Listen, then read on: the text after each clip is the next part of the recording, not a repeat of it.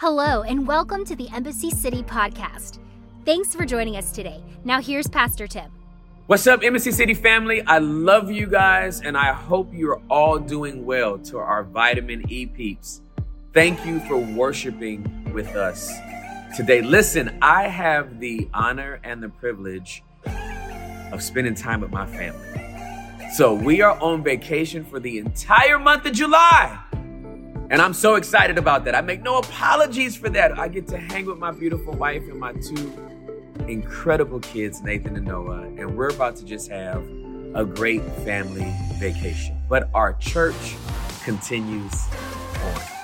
And our worlds are going to be upset this month. This week, starting for the entire month, we have Tim Rivers, a dynamic pastor who is about to literally turn our worlds upside down. Tim, thank you so much for standing in for me for the entire month of July in the same way I just stood in for Gateway Church and Robert Morris the entire month of June. You've made it easy for me and my family to rest. So the pulpit is yours. And Embassy City family, all the residents, I want you all to stand to your feet and welcome not a guest speaker anymore. Basically, Pastor Tim Rivers is about to give you what God has put on the inside of him for the entire month. So get up on your feet and give a big round of applause. Your speaker for the entire month is Tim Rivers. Come on, come on. Isn't God good? High five three people before you see it and tell them something good's about to happen.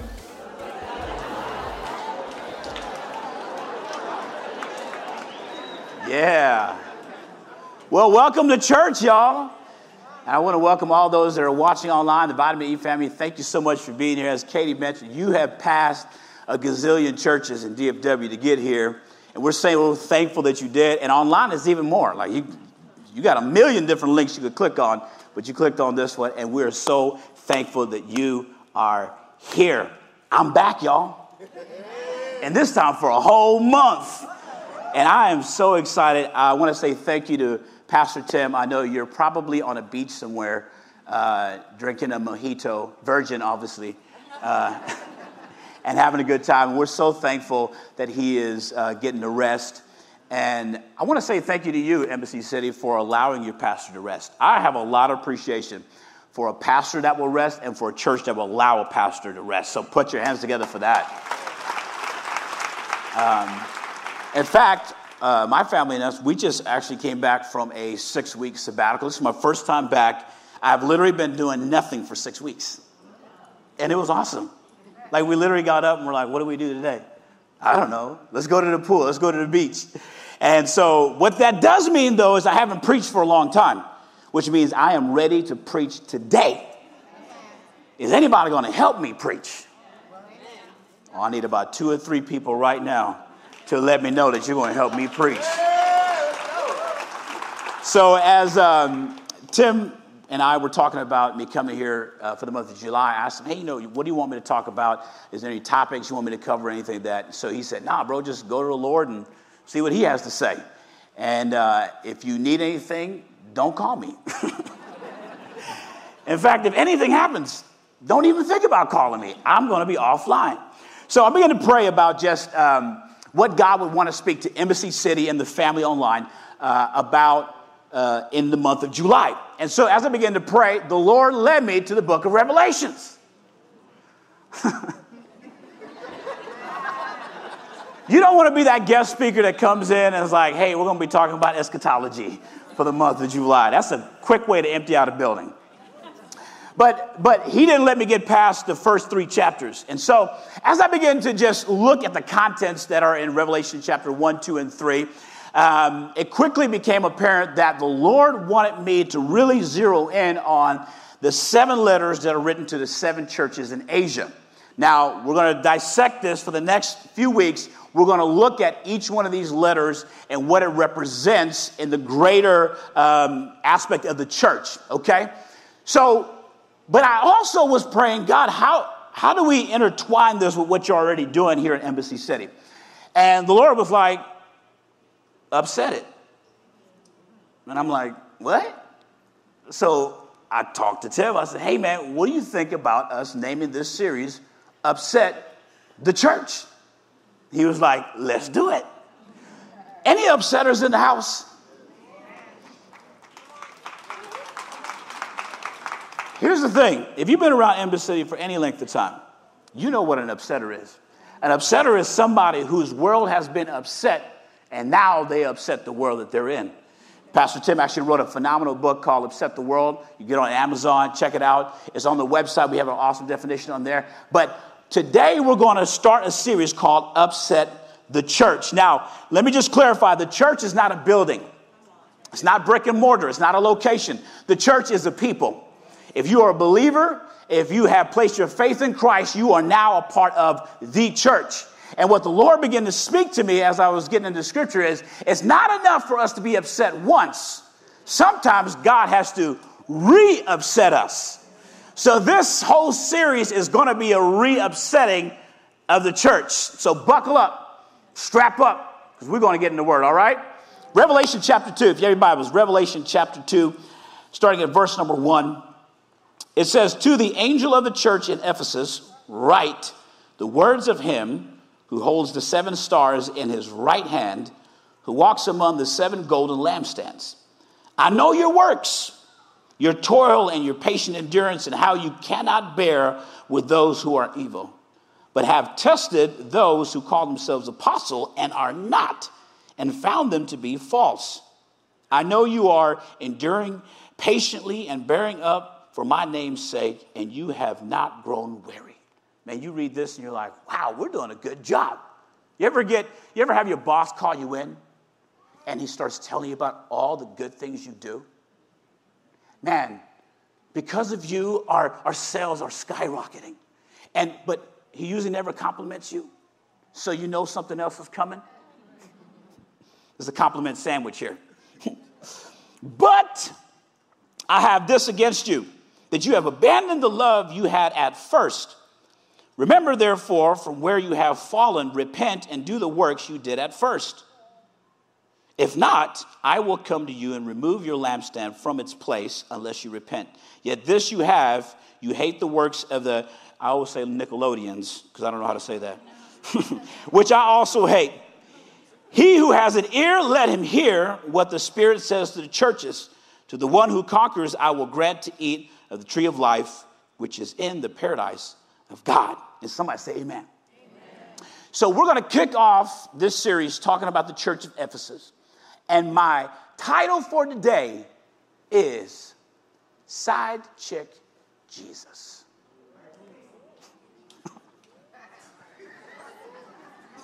Let's pray. Thank you, God, for having us in your presence. I pray that in the next few moments you would convict our hearts, that you would stir us toward you. Help us to return to our first love. If we've fallen away, help us to repent and help us to move toward you. I pray in the next few weeks as we begin to open up your word and learn the truths of your word, that you would give us ears to hear, a heart to receive, and a mind to understand. Do what only you can do. And we thank you in advance for what you're getting ready to do. In Jesus' name. Somebody say amen. Amen.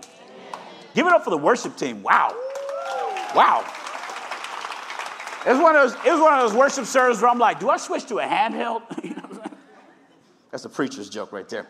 Anyone ever get distracted? Speaking of distracted, anyone ever get distracted, like you're easily distracted? Let me see your hand. If you're online, just put it in the chat. Yes, I get easily distracted. I'm getting better.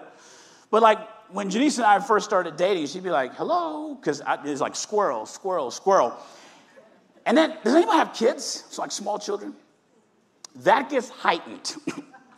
Distractions are a guarantee when you have small kids. There'll be times where Janice and I are having a full-blown adult conversation. You know, I'm driving, maybe she's at home, and we're downloading the day, or we're talking about date night or whatever. And in the middle of our conversation, I hear Janice be like, hey, boy, stop playing with your poop. That's a real life scenario, too. That actually happened. But we all deal with distractions, right? So I want to give you some statistics about distractions. There's some research done, And they found that U.S. companies spend $588 billion per year in lost productivity because of distractions. An average worker wastes 60 hours every month due to workplace distractions. A third of employees are distracted at work for a total of up to 3 hours a day. 56 interruptions a day for the average employee. 60% or less of work time is actually spent productively. Interruptions cause employees to take 27% more time to complete a task, commit up to twice as many errors, and experience twice the anxiety. If you're a manager or a business owner in here, I know what you're thinking. I'm about to upgrade my camera system right now. No more Wi-Fi for no employees. But the reality is we all deal with distractions, and distractions will frustrate your purpose. So since we're talking about distractions, I want to give you a personal story about a time that Janice and I were caught in a distraction. So Janice, my beautiful wife, we're going to celebrate 10 years this December. Come on now. All right. So we got married 2012, December 8th, and our dream for our wedding was to have a wonderful honeymoon. So we decided that we're going to go to the Maldives for our honeymoon. Like, go big or go home type of thing, right? So after the wedding, the next day, we got on the plane. We started making our way to the Maldives. It's a 30-hour flight. I mean, it's crazy. And so we're starting to get to where the Maldives are. And folks, it is exactly as you read and hear about. It is crystal clear water, white sand, palm trees, coconut trees. This is an actual picture right now of us flying over the island that we're heading to. It is absolutely phenomenal. And the whole time, we didn't even mind the trip because we were distracted by love. I'm a 2-day-old husband with my 2-day-old wife, and we're having the time of our lives. And we land on the island, and it's the whole island experience where they come up and give you one of those flowery wreaths, and they bring you one of those fruity drinks, and they got little napkins over their arms, and can I show you to your room? And it was phenomenal. We actually even stayed in one of those water bungalows, the kind of like you go out on a pier. This is an actual picture. Look how young we were. Oh, goodness. Just in love. So we stayed in one of those water bungalows, and we did everything on the island. Man, we sat in the sun, we swam, we snorkeled, we windsurfed, we ate good food, we drank coconut water from an actual coconut that cost $12. So we only had one, and we shared it. But we were having the time of our lives. But Janice and I, we're also adventurers. And so after being on the island for a few days, we were like, you know what? Let's do something a little different. We've done the whole water, the snorkeling and blah, blah, blah. So why don't we rent a pedal boat and go to the adjacent island? So we decided to rent this thing. This is an actual picture of the boat right before we leave. We decided to rent this, and that island on the background there, we're like, hey, let's go back there. Like, it's going to be fun. So this is the middle of the day. So we get in. Remember, we are distracted by love. So we get in, and we start pedaling our way to this island, right? And Janice is taking pictures, and we're laughing and giggling around. By this time, we're like, 5-day-old couple, and nothing could go wrong, right? So as we're pedaling toward the island, I start to notice that we're pedaling the same, but we are no longer heading toward the island. We're kind of drifting toward the open ocean. Now, one thing about the island that we're on, there's one island, okay? It took 45 minutes on a speedboat to get to that island, and there's nothing else around it. So we're making our way kind of toward the open ocean, and I'm starting to get a little nervous. But I also have pride, right? Because I'm a 5-day-old husband.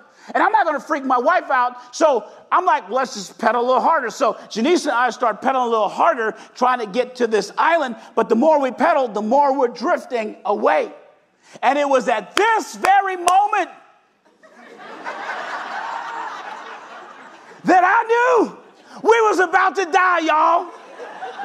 I'm sitting there, I'm a 5-day-old husband, right? And I'm like, listen, God, I waited a long time for this moment, and this moment shall not pass So I'm looking at Janice, and obviously Janice is still having a good time because she snapped this picture. And this is the look of a guy that thinks, how do I explain this to her dad if I survive, right? Someone's got to live to tell the story. No, just kidding. So I'm like pedaling, and so Janice starts to realize, and I'm like, yo, we got to put the canopy down. We put the canopy down, and we start pedaling for our lives, y'all. Janice was crying. I'm on the verge of crying. Obviously, I'm sweating, and we're trying to make our way back to where we came from. We end up going under. Do you see those piers? We went underneath those piers, and we're calling out for help. Somebody finally shows up, throws us a little lifeline, and then check this out. I didn't tell the earlier service this. They threw us a line, right? And so I grabbed the line. I'm like, finally, we are saved, right? This guy gets a phone call. He answers the phone, and he throws the rope down and leaves. So now we're sitting there freaking out and screaming. And finally, they save us, and we live to tell tales. Somebody praise God that we were survived. Oh, God, thank you. But all of this happened because we were distracted by love. And the reality is that most of us deal with distractions. In fact, let's define the word distraction. The word distraction is a compound word. Dis means apart and track means to draw. So when we talk about distractions, it literally means to pull apart or to draw away from. And when we read the book of Revelation, what we find out is that the church at Ephesus was dealing with distractions that were pulling them away from their first love. Here's the thing about distractions. They're not all inherently wrong, but if they're not dealt with, they will pull you away from the place that God wants you to be. And if we're not careful, the church today can be so distracted by everything that's going around that we start treating Jesus like a side chick. So let's talk about the characteristics of a side chick. Some of you girls are like, let's talk about it. I've been telling Henry. A side chick is somebody that you only call when you need something. A side chick is somebody that you make all the commitments to in private, but deny them in public. A side chick is someone that you only call when you want to get intimate, but you don't want to do anything to keep them legit. Y'all uncomfortable already? And the reality is, if we're not careful, the church, people within the church, can start treating Jesus like a side chick, friends with benefits. Only someone that I need when I need him. I ain't going to talk to him for weeks on end. But if something goes wrong in my life, I'm going to be on that hotline bling. Side chick, Jesus. So I want to talk about distractions because distractions cause distance. Nobody ever commits adultery or cheats on a spouse overnight. It's little things that lead to it.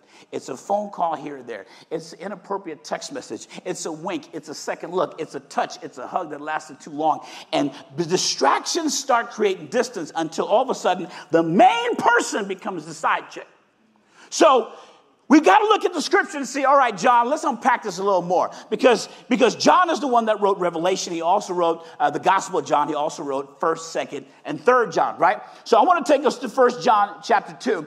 But before we get into the scripture, I want to give you a little bit of context. Because John, at this point, is writing to the church at Ephesus in 1 John chapter 2. Now, the church started in Jerusalem. Acts chapter 2, you can read about it. It's the inception of the church. It starts, great revivals happening. Then the church begins to face persecution in Jerusalem. And when it faces persecution, all of a sudden Christians are beginning to flee persecution in Jerusalem, and they end up in different areas of the world. And one of those areas is Ephesus, right? So Ephesus then is a place that is highly idolatrous, a lot of mysticism, Gnosticism is preached there. But the church is also seeing great revival. So in fact, Ephesus apparently was one of the largest churches in the New Testament. Some say around 25 to 50,000 members were at the church of Ephesus, right? So the church is growing, good things are happening. But while that is happening, take note, when you are experiencing great revival, Satan takes notice. So Satan then begins to notice that revival is happening in Ephesus. So he begins to pressure the church by things of the world. And this is where we find John beginning to address the church at Ephesus. So 1 John chapter 2, verse 15. This is what he says.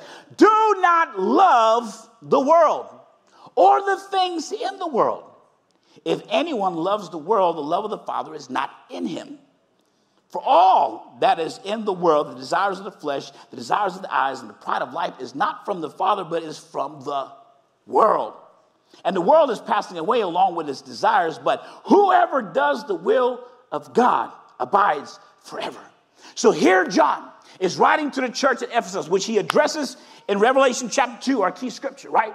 And he says to them, hey guys, I know that God is doing great things in your life. And I know that you have great love for Christ. And I know that you are experiencing some amazing revivals, but beware, because when you start to step into what God has for you and you get closer to Christ, Satan is crouching around the corner and he's going to try to make you slip. So John then says everything that is in the world, every sin can be categorized in three things. Number one, he calls it the desires of the flesh. Or like I like to say it, the distractions of the flesh. This is anything that pulls at your actual physical being. This could be food. This could be alcohol. This could be sex. It could be drugs. It could be anything that is appealing to your flesh that is drawing you away from Christ is of the world. The second category is the desires of the eyes. This is anything that's pulling at your vision. What are you looking at? What are you spending time seeing? This could be pornography. It could be possessions of somebody else. It could be covetousness. It could be lust. You say, I've counseled guys that are like, well, I didn't do anything with her. I was just looking. Well, can I remind you that Jesus said, if a man looks upon a woman to lust after her, he's already committed adultery in his heart. What is pulling at your vision? The third is the pride of life. And this is anything that's pulling at your need for significance. What is affirming you? Is it a job? Is it a career? Is it money? Is it possessions? Is it accolades? Is it attaboys? Is it slaps on the back? What is pulling at your significance? That's the pride of life. And so John says everything that's in the world, every sin that's ever been committed, any construct that is not of God comes in these three categories. So the scripture obviously has continuity throughout it. So if you read something, it has an example or cross-reference throughout the Bible. So as I begin to study Revelation and 1 John, and I'm looking at what John is saying, I'm thinking to myself, if John is saying that everything in the world can be categorized in these three things, then I've got to find an example in Scripture. And the Lord took me all the way to Genesis chapter 3. Now, let's go to the beginning. Adam and Eve are created in the image and likeness of God. They're placed in the garden, and there in the garden, they begin to do the will of God. Now, remember, they have a solid relationship with God. God says, I want you to be fruitful, multiply, replenish the earth, subdue it, and have dominion. He puts them in the garden. Then he says, hey, listen, I'm also going to give you everything you need. There's going to be fruits and vegetables. There's going to be herbs, and all of this is for your sustenance. All I need to do is have a relationship with you. So they're in this solid relationship with God, and they're doing the work of God. But then one day, Sister Eve is just hanging out by this tree called the tree of knowledge of good and evil, which is the only tree that God said, don't eat it thereof. So Eve's just hanging out, looking at the fruits, right? And Satan, in the form of a serpent, slithers his way, and he's like, hey, girl. And he's like, what's up? I just feel like they had that type of, communication. Satan's like, yo, have you had some of this fruit? And Eve's like, nah, fam. God said, if you touch it, you're going to die. I'm sorry. So Satan goes, nah, if you eat of this fruit, you will be as God yourself, knowing good and evil. And God knows that. That's why he was trying to hold you back. Yo, if you eat of this fruit, you will be as God yourself. So Eve was like, for real? Satan was like, yeah, try it. So we always read this story and we hear about Eve eating the fruit. But check this out. Let's go to Genesis chapter 3, verse 6. This precedes her eating the fruit. Watch this. So when the woman saw that the tree was good for food, desire of the flesh,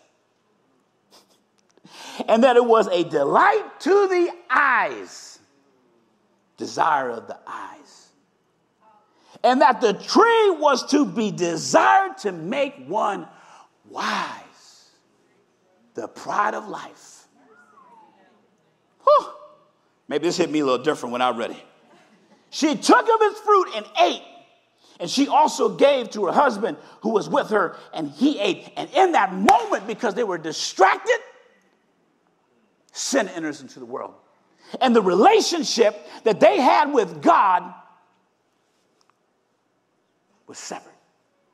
And now, because of distraction, there's distance. Now Eve and Adam are kicked out of the garden, and the relationship that they had with their first love now is bruised, it's torn, it's hanging on by a string. Why? Because they were distracted. But check this out. The only reason why Eve ate of the fruit is because she was hungry. Woo. When you're not eating from the source, you get hungry for stuff that don't belong to you. Because at some point, Eve stopped eating from the tree that God provided. She started looking at the grass that was on the other side of the fence going, hey, you know what? I know God said don't eat it because that's going to kill you. But man, that looks delicious. Why? Because she started. Have you ever been grocery shopping hungry? Don't do it. You know what I'm saying? You'll start getting stuff that you ain't supposed to have that ain't good for you. I'm telling you, when I'm hungry, I'm the worst person in the grocery store. I don't even look at prices. I'm like, yes, I'll have Cinnamon Toast Crunch. Yeah, go ahead and give me these cookies. And this is what happened to Eve. She was at the wrong place at the wrong time because she was hungry. People don't commit adultery overnight. What ends up happening is they're dissatisfied with what they're getting. And when they get hungry, they start looking at other opportunities. And these are the distractions. Now, here's the thing about Satan. Satan has no new tricks. He's been using the same tricks of distractions literally for thousands of years. He got Eve with it, then he got everybody else that's ever fallen into sin. He's gotten them by tempting them with these three desires. For Samson, it was Delilah. For Saul, it was power. For David, it was Bathsheba. On and on. Every person throughout the Bible that has ever fallen was distracted by one of these three things until he meets Jesus. Oh, I love the Bible because God never leaves us hopeless. In fact, the scripture says, with every temptation, God makes a way of escape. So Satan sees Jesus, and Jesus is about to start his ministry. He's about 30 years old. He has just been baptized. The heavens open up. The Father calls from heaven, this is my beloved Son, whom I am pleased. Well, please hear ye him. So Jesus walks away from this affirmation of the Father, and he's led straight away by the Holy Spirit into the wilderness, right? So he goes into the wilderness. The scripture says he goes to be tempted of by the devil. So Jesus is fasting 40 days and 40 nights. And at the end of those 40 days, hungry, tired, probably worn out, sleepy, sleep deprived. He's wandering through the wilderness. That's when Satan shows up. Can I tell you that Satan always shows up when you're tired and hungry? So stay filled up. Oh, that's another message right there. Oh, noted. So Satan comes to Jesus and he goes, hey, what's up, Jesus? I know you're hungry. H-U-N-G-E-R. I know you're hungry. You've been starving yourself for 40 days. So here's the thing, Jesus. Hey, listen, you're the Son of God, right? Why don't you turn these stones into bread and eat? Lust of the flesh. Jesus says, nah, man shall not live by bread alone, but by every word that proceeds from the mouth of God. Satan's like, all right, you got me. Hey, but I got another one that I've used for 1,000 years and it's worked. Jesus, come up here. Let me show you something. And he shows them all the kingdoms of the earth. Now, remember, Satan is the prince of the power of the air. He's been given that authority by God, right? It's called a stoicheia. So he's sitting there and he's like, I'm going to give you all of this. All you got to do, Jesus, is bow down and worship me. And Jesus is like, nah, fam. Because here's the thing. You shall only worship the Lord your God. And Satan's like, man, he got me again. And this worked. Oh, I always use this trick. So Satan says, I got one more trick up my sleeve. So he takes Jesus to a high cliff and he says, Jesus, if you truly are the Son of God.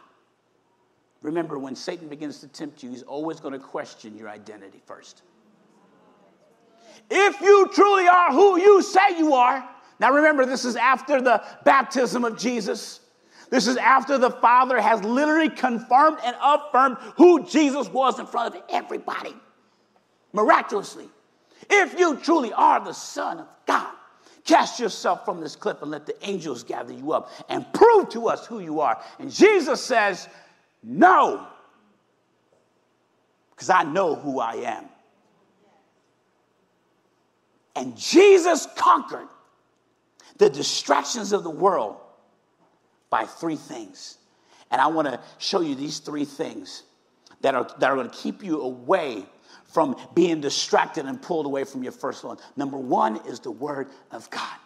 Can I tell you, church, the only way that we fall into sin, into temptation, and we deviate from God is we get away from the Word of God.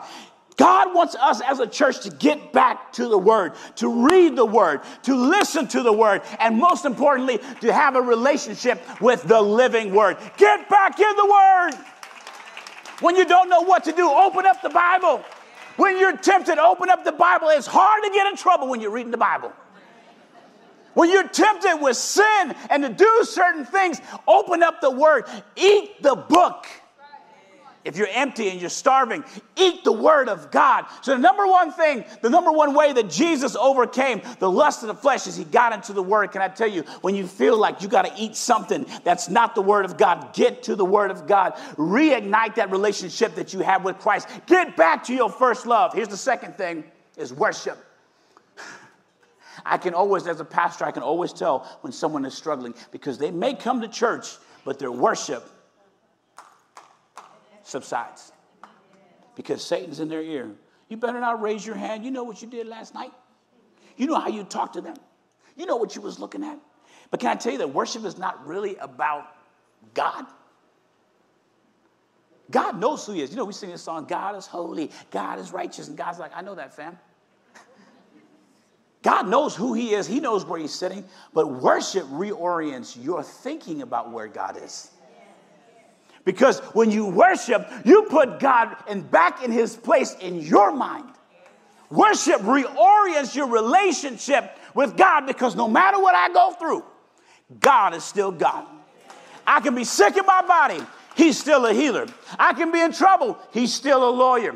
I can go through all kinds of stuff, but God is still God. And when I worship him because of who he is and not because of what he's done. Sometimes I do worship him because of what he's done, but it doesn't matter what he's done. He still is who he says he is. And here's the third thing is faith. You overcome distractions and you move back into a relationship with Christ. Through the Word, through worship, and faith.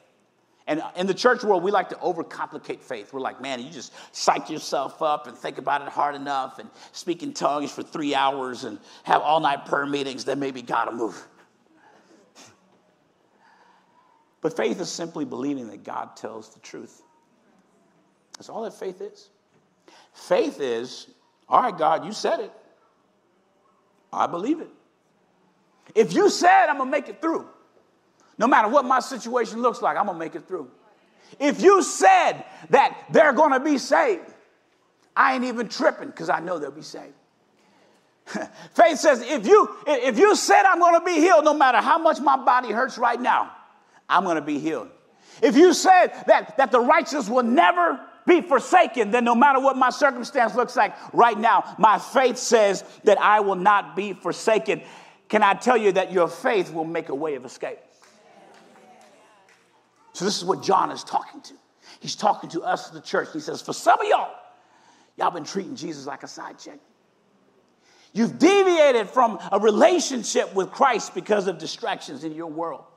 And now you spend more time watching sports than you do in prayer.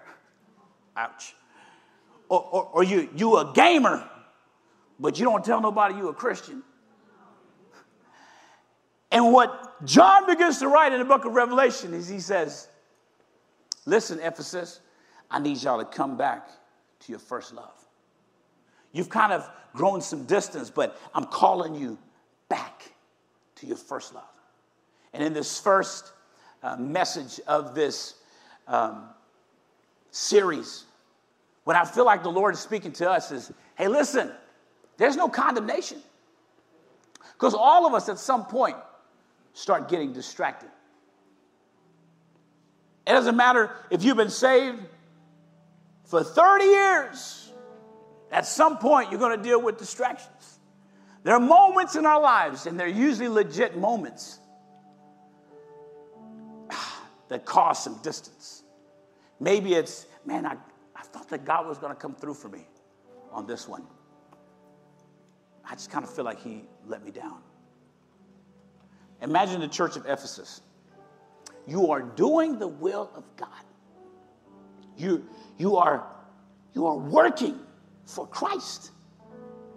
You ain't out bumping and grinding in the clubs. You're not worshiping idols. You're literally doing God's will. But you got pressure. You got persecution. You got to pack up your family. You got to run. You got to go hide, essentially. And in those moments, the church of Ephesus is going, man, you know what? This is a little too much. I understand standing up for your faith, but man, this is causing me some serious heartache and pain. And next thing you know, distance, distractions. Because I can tell you this, no one becomes a Christian, no one that I've ever met becomes a Christian intending to create distance between them and God. It just happens. But what God called me to preach for this month is it's time to get upset again. It's time for God to rock your world again. It's time for God to remind you again about how good he is. Remember what that relationship was like when you first said, yes, Jesus. Remember how on fire you were? How you couldn't wait to go to work and tell somebody about Jesus. Hey, man, I was hooked on this for a long time, but Jesus got a hold of my life and he changed me. God wants us to get back to that place where we're so on fire for God that it's obvious we ain't got no side chick, and Jesus ain't one of them either. He's the main thing. So you would close your eyes, bow your heads. I want to ask this question. In full transparency, how many in this place would admit, man, I've been dealing with some distractions in my life? Come on, just lift your hands. If you're online, just kind of put it in the chat. It's okay. Here's the thing. That's most of us. Right now, we're dealing with uncertainty in our world. Man, pastors are falling left and right. There's deconstruction going on. Our faith is being challenged, and we don't know what's happening politically. And there's so many opinions in the housing market and finances, and that. There's a lot of uncertainty, and in these moments, there's opportunity for distance and distractions. But I feel like God is calling us as a church to come back to our first love, to reorient our thinking, to reorient our spirit and our worship back to him. So, Father, right now we stand in your presence and we hear the words that John wrote so many years ago. And Lord, we make a commitment that we will reignite the relationship.